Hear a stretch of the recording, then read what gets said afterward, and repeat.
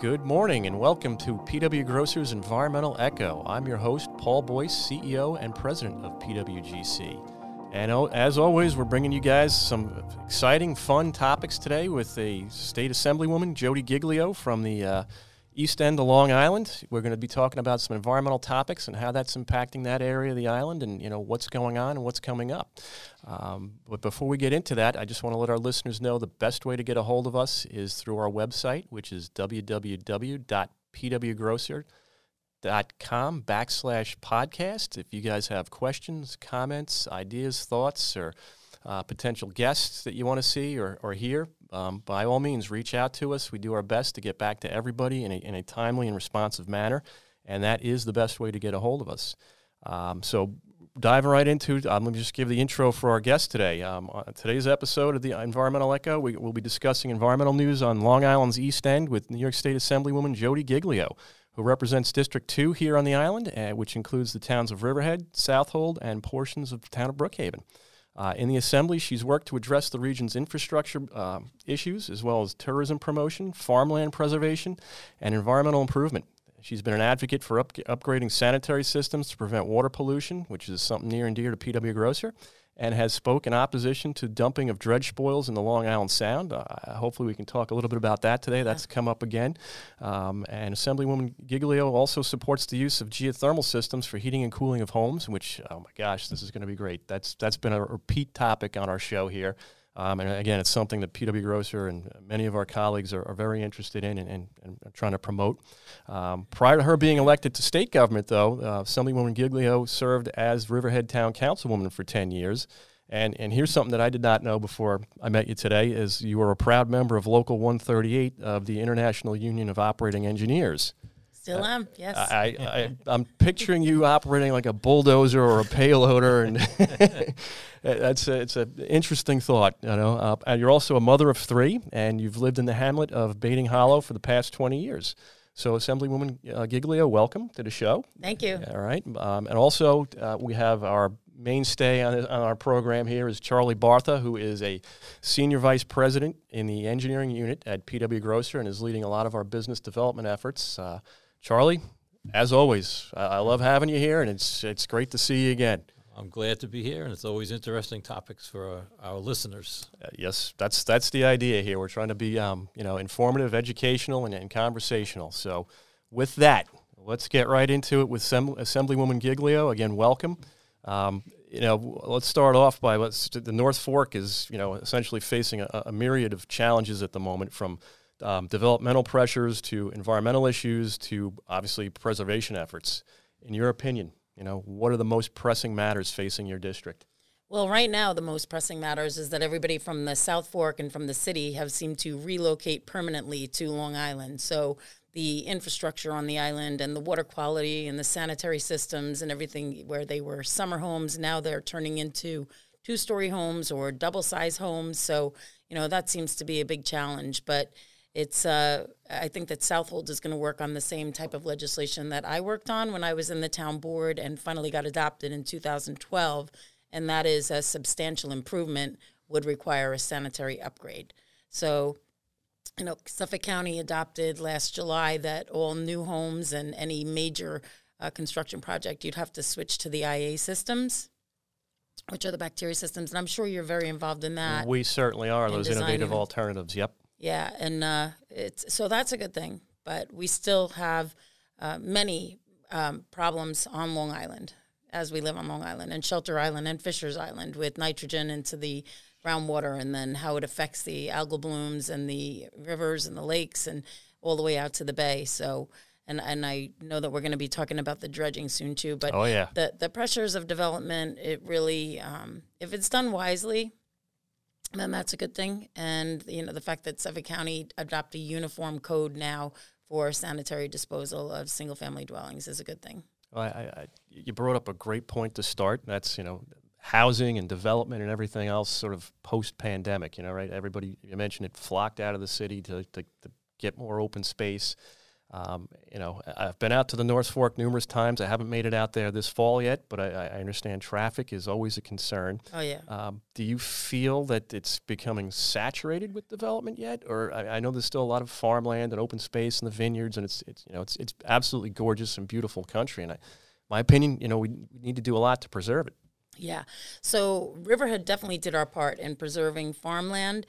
The Community Preservation Fund, as a matter of fact, Riverhead borrowed $80 million a long time ago to preserve open space and farmland, which they're still paying back that debt. So the CPF fund was operating at a deficit. So all the money that we took in from the mortgages and from the closing of properties was going to pay back that debt. And we were always short, having to pull from the general fund to pay back that debt. I think now it's finally caught up, where we'll have actually extra money in the Community Preservation Fund to start preserving again. But Riverhead is really a model for taking the leap of faith and actually borrowing that money and preserving all that land. That was really a big move, because real estate at that time was priced right. And now with everything going up so much, but it also has helped the Community Preservation Fund with all the sales, and that tied into that. So yeah. Although I heard Assemblyman Thiel on the radio the other day that this year's revenue is down slightly. Yeah. It's probably, I think it was 80 million as opposed to 120 million last year, approximately. Yeah, well, like I said, the South Fork has become very congested. It's been in the news with the traffic, and once you have people sitting in traffic for 2 hours, it's not good for anybody. So a lot of people have found their way to the North Fork, to the wine country, and to the farms and the vast open space. So we're seeing a lot of development, and a lot of people that are, like I said, are converting their summer homes from, that used to come out from New York City to their summer homes, and now are taking permanent residency. So it's really impacting the school district. It's impacting the water, how much water you can actually produce.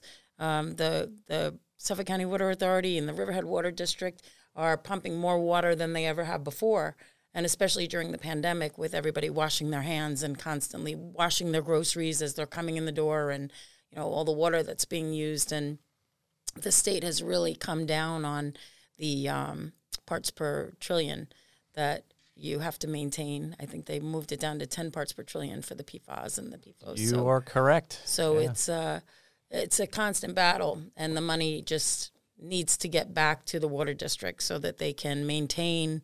It's good policy. It's great policy to put on paper, but it means nothing unless you can implement it. And you got to show the money. Where's the money? Because that's the only way that we're going to get this water treated and get people clean water. Well, you're bringing up a great topic with the water quality, but you also touched on the quantity.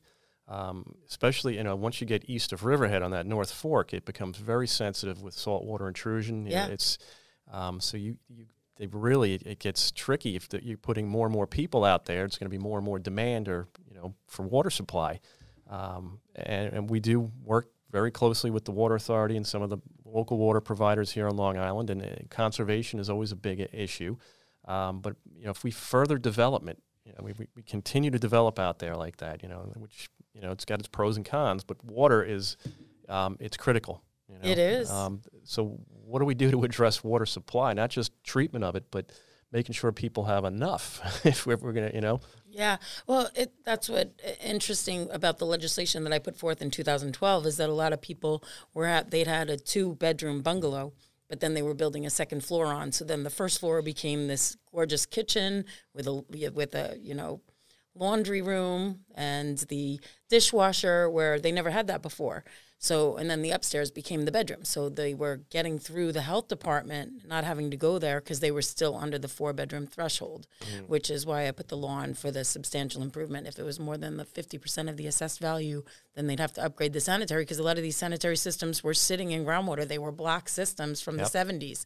So that was good. And I think Southold is looking at legislation right now to prohibit what they would call McMansions, these bungalows turning into McMansions, because of the difficulties that they have in not only serving water, but the depth to groundwater with the nitrogen for the conventional systems. That's all right in our wheelhouse. Yeah. But water supply is a big issue. We're working on a number, excuse me. a number of projects in the Riverhead area and water supply, working closely with the Riverhead Water District as well as the Riverhead Sewer District in order to provide those things. Things people don't like to think about typically. You know, Yeah, you always have water and flush the toilet.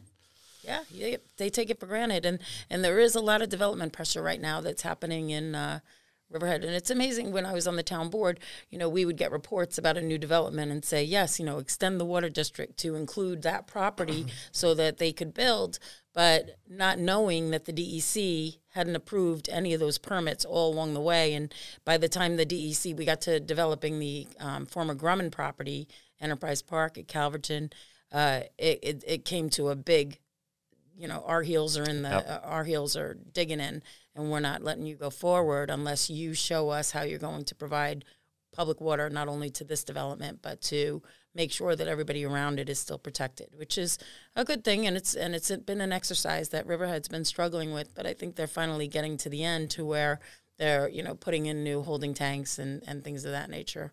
They've got some infrastructure upgrades. I know they're looking forward to for sure. Yeah. So. And it's you know, the DEC is really, like I said, I think there were 17 maybe water main extensions outside of the district that never had permits through the DEC. So it's definitely an issue that came to our attention late in the game.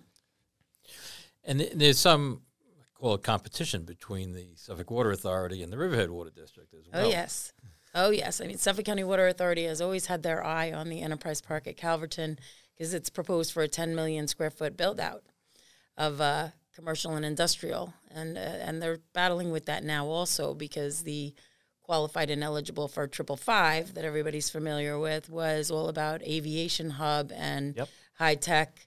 And now it seems like it's going to be, you know, 10 million square feet of warehouse space with, you know, cargo planes coming in and trucks leaving and vans leaving. So I know the town of Riverhead Town Board is struggling with that, and I'm having the conversations with them because that was not the original intent. Well, hopefully it all works out for sure. And while we're on this topic, you know, Long Island, went through, and maybe we still are in this, you know, even though it just rained like, you know, build an ark the last couple of days. We had severe to moderate drought this summer, you know, which would certainly have an effect on water demand, water supply, the supplier's abilities to, you know, keep up with the demand, plus fire protection and things like that. Did you guys, I mean, I know the town of Riverhead specifically was struggling this summer. Is that correct? Oh, yeah. Well, I mean, even the farmers, too, because we do have a big agricultural community, and it was difficult for everybody. It's and you have to wonder, I mean, some people say it's global warming. Other people say it's just a cycle, the environmental cycle. So it was difficult for the farmers and then for the town in order to, you know, when you have to tell people odd and even days for your watering your lawn and to not water your lawn between, you know, 5 a.m. and, you know, 7 p.m. and things like that, which were the peak times, and also getting a lot of the commercial properties to switch over to irrigation wells rather than using the public water. How do you find other members of the Assembly as far as appreciating the issues we're dealing with on Long Island with respect to environment? It's funny that you say that because when I go through some of the portfolios of some of my members in the Assembly, and it appears as though they are just very well liked in their communities, and that's why they were elected, but they really have very little experience when it comes to development and environment and law enforcement. They are, how do I say it, very knee-jerk reactions to certain things that happen rather than thinking about how the end result will turn out. And me being having my own business since 1997, my own construction company, and building a lot of houses and building in New York City and being a member of the operating engineers, you really have, when you put the shovel in the ground, you have to know every step along the way and what the end result is going to be.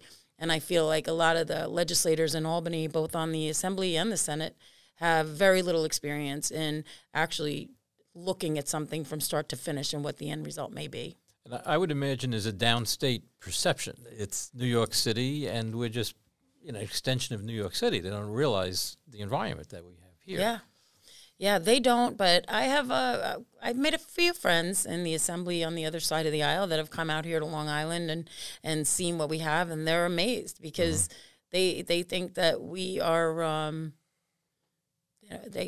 I don't want to say it because it sounds kind of racist as to what they think like Long Islanders are, but with the difference between the hurdles that they have in New York City or Queens, the 5 boroughs. So it's, but they were very surprised to come here and see the diversity and the cultural aspects that we have of Long Island and how we appreciate diversity and we appreciate the environment and protection. And they don't understand. They're looking at, I mean, for example, they adopted a legislation that said that you can't use lead bullets to hunt in state parks.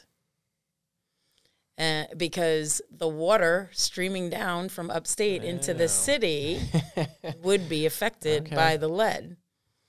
So it's. I had a hard time drawing that connection, but thank you. Yeah, and then they create different laws for Nassau and Suffolk County than they do for anywhere else throughout the state. Like, for example, here with hunting, we can't use rifles. Well, and I'm not a hunter, but didn't they do that a while ago with for hunting ducks on Long Island? Yep. Well, not with the lead. The lead No? is the new thing. Yeah, lead is the new thing.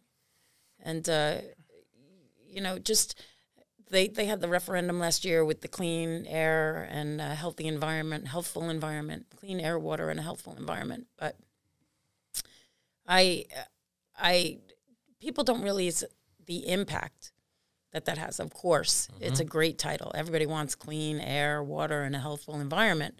But when it comes to, land that's next to a manufacturing facility that the county or the town or the state buys to make a park out of it, and now they're trying to shut down the manufacturer because he's polluting the clean air, water, and healthful environment of the park on the land that nobody wanted, that they built a park on. So I really feel like the state efforts are focused on getting rid of private business and having everybody work for the government. Every bill that I see, that's what it just rings in my mind that's what they're trying to do, is just make it harder and harder for the small business guy or even the big business guy to be successful. And this whole everything electric really concerns me, because at the flip of a switch, they could just turn off your air conditioning, turn off your heat, turn off your car. And so those things really concern me.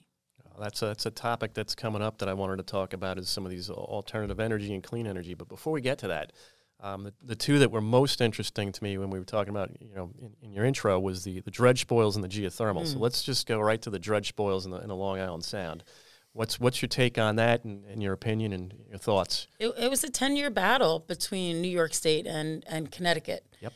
And, you have they want the maritime commerce in Connecticut, which is perfectly understandable, but the dredge spoils to put them off of, 1,000 feet off of Fisher's Island, which has the most productive eelgrass beds in the whole state of New York. All the money that's spent by the EPA and by the New York State DEC and by, local communities, Peconic Estuary Program, to protect and to create eelgrass beds, which are a significant carbon reducer, is, it's the largest eelgrass bed in the state of New York. And they're going to dump dredge spoils that from 1,000 years of industrial waste that has been, sediment sitting right out there, and they're going to dump it right smack in the middle of, right in the middle of the Sound, which has the most turbulent currents.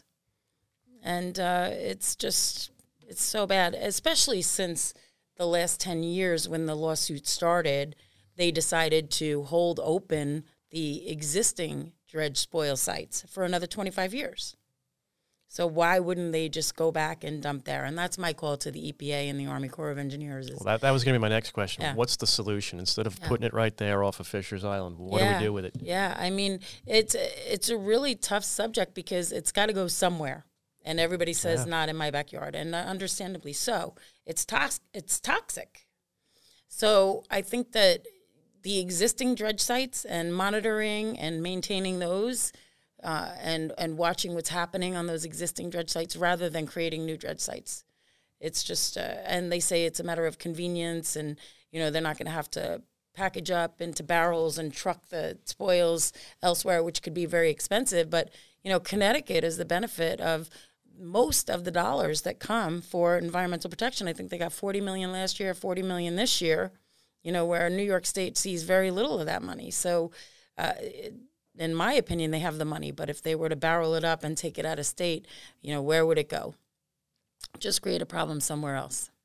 So I agree with you. I don't think this becomes just a Long Island issue. It becomes a state issue. Yeah. So I'm glad you brought that up. And to Charlie saying, what about your colleagues in the Assembly? Any of them concerned about this, or is it just really local to Long Island, or somebody from Buffalo doesn't even have an idea? No, they really don't have an idea, and it is unique. Long Island is a very unique place. I mean, really, if you look throughout the state of New York, there's very few, communities that are facing the same hurdles that we are. Mm-hmm. Yeah, so we are an island unto ourselves, as they say. Yeah. We are, but and you have Engelbright there, who is he's very extreme about the environment as to how we're going to make it better. But it's he and I don't see eye to eye in everything, but we can get along and we can talk about the issues and we can come together on certain things for sure. Yeah, he's been an environmental advocate for a long time. Yeah. I mean, the electric cars, where New York State, no manufacturer in New York State can sell an electric car after 2035. Oh, you mean gas car? I mean, I'm sorry, gas car. Yeah, yeah. They want to switch all to electric by 2035, and it's Yep. and how I look at that is how I looked at 10 years ago when the state came in and told all gas stations, you have to now put the dikes underneath the tanks that are in ground. Mm-hmm. To protect the groundwater. And a lot of gas stations you saw just went out of business because the cost was it just wasn't tough. Yeah. So a lot of those gas stations went out of business, and the cost of gas for the capital cost to do that came back to us. And a lot of how I govern is looking at the laws that we're making that are going to cost businesses more money is only going to add on to our cost to buy that product. So, but they don't look at it that way. They think that you could just make money. A lot of people that haven't been in business. I think it's certainly one thing to provide incentives for these things, but to have these firm deadlines that are somewhat arbitrary, and to put all your eggs in one basket. Yeah. And it's the same thing with buildings, and we're very big with geothermal heating and cooling, which you have less waste products. Yeah. You don't have the, electric and batteries for the cars. Yeah.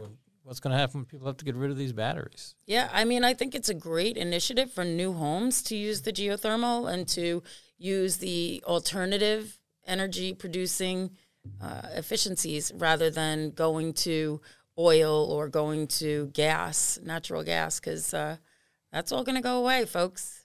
They put a moratorium on natural gas a couple of years ago for new development, and so I think they're phasing it out. And it's going back to the point that I was talking about before with the gas stations. Once they say that you can only buy an electric vehicle, you think gas prices are high now. Think about what it's going to be, what it's going to cost to get gas and fuel onto Long Island. Mm-hmm. That's something I didn't think of. For the permits, just to get over the bridge into Long Island, the permits are going to cost a fortune, and that's going to come back on us. And you think, $5 a gallon is high now. If you want to keep your 1957 Chevy or your 68 Vet, you're going to be paying $10 to $15 a gallon for gas if they decide that New York should only have electric vehicles. Wow. If you can find a gas station. Yeah, right. The classic cause. That's certainly a problem. Yeah. Same with my gas-guzzling Ram truck, huh, Charlie? Oh, boy. I better build a fuel tank in my backyard. But I think that the incentives are right for the geothermal and for new homes. But moratoriums on gas for new commercial buildings is not something that I could support. And, it is a clean form of energy. So if we're looking at protecting the environment, natural gas is a clean source of energy. Seems like it. Well, it's interesting because we've been in discussions with National Grid. They're the gas company, right? Mm-hmm. They're looking to get out of the gas game. Yeah. Yeah. They want to. They're pushing these alternative energies and fuel sources, just like geothermal. Yeah. So that there's people less reliant on it. So you're not burning that fossil fuel, if you will, the hydrocarbons and the methane of the natural gas. and you're the engineers. So, with the geothermal, you just have to think about how deep you're going to go with the system, because when you're talking about the temperature of the earth and everything else that's changing, you have to really predict hundreds of years into the future. Well, this is what we try to do. We do a lot of detailed modeling, like numerical modeling, and we go out and we thermally test the ground too before we put these systems in, to make sure we have an idea of how it's going to react in terms of heat rejection and heat absorption and all that fun stuff. So we do design these things, right? We look out at least 50 plus years.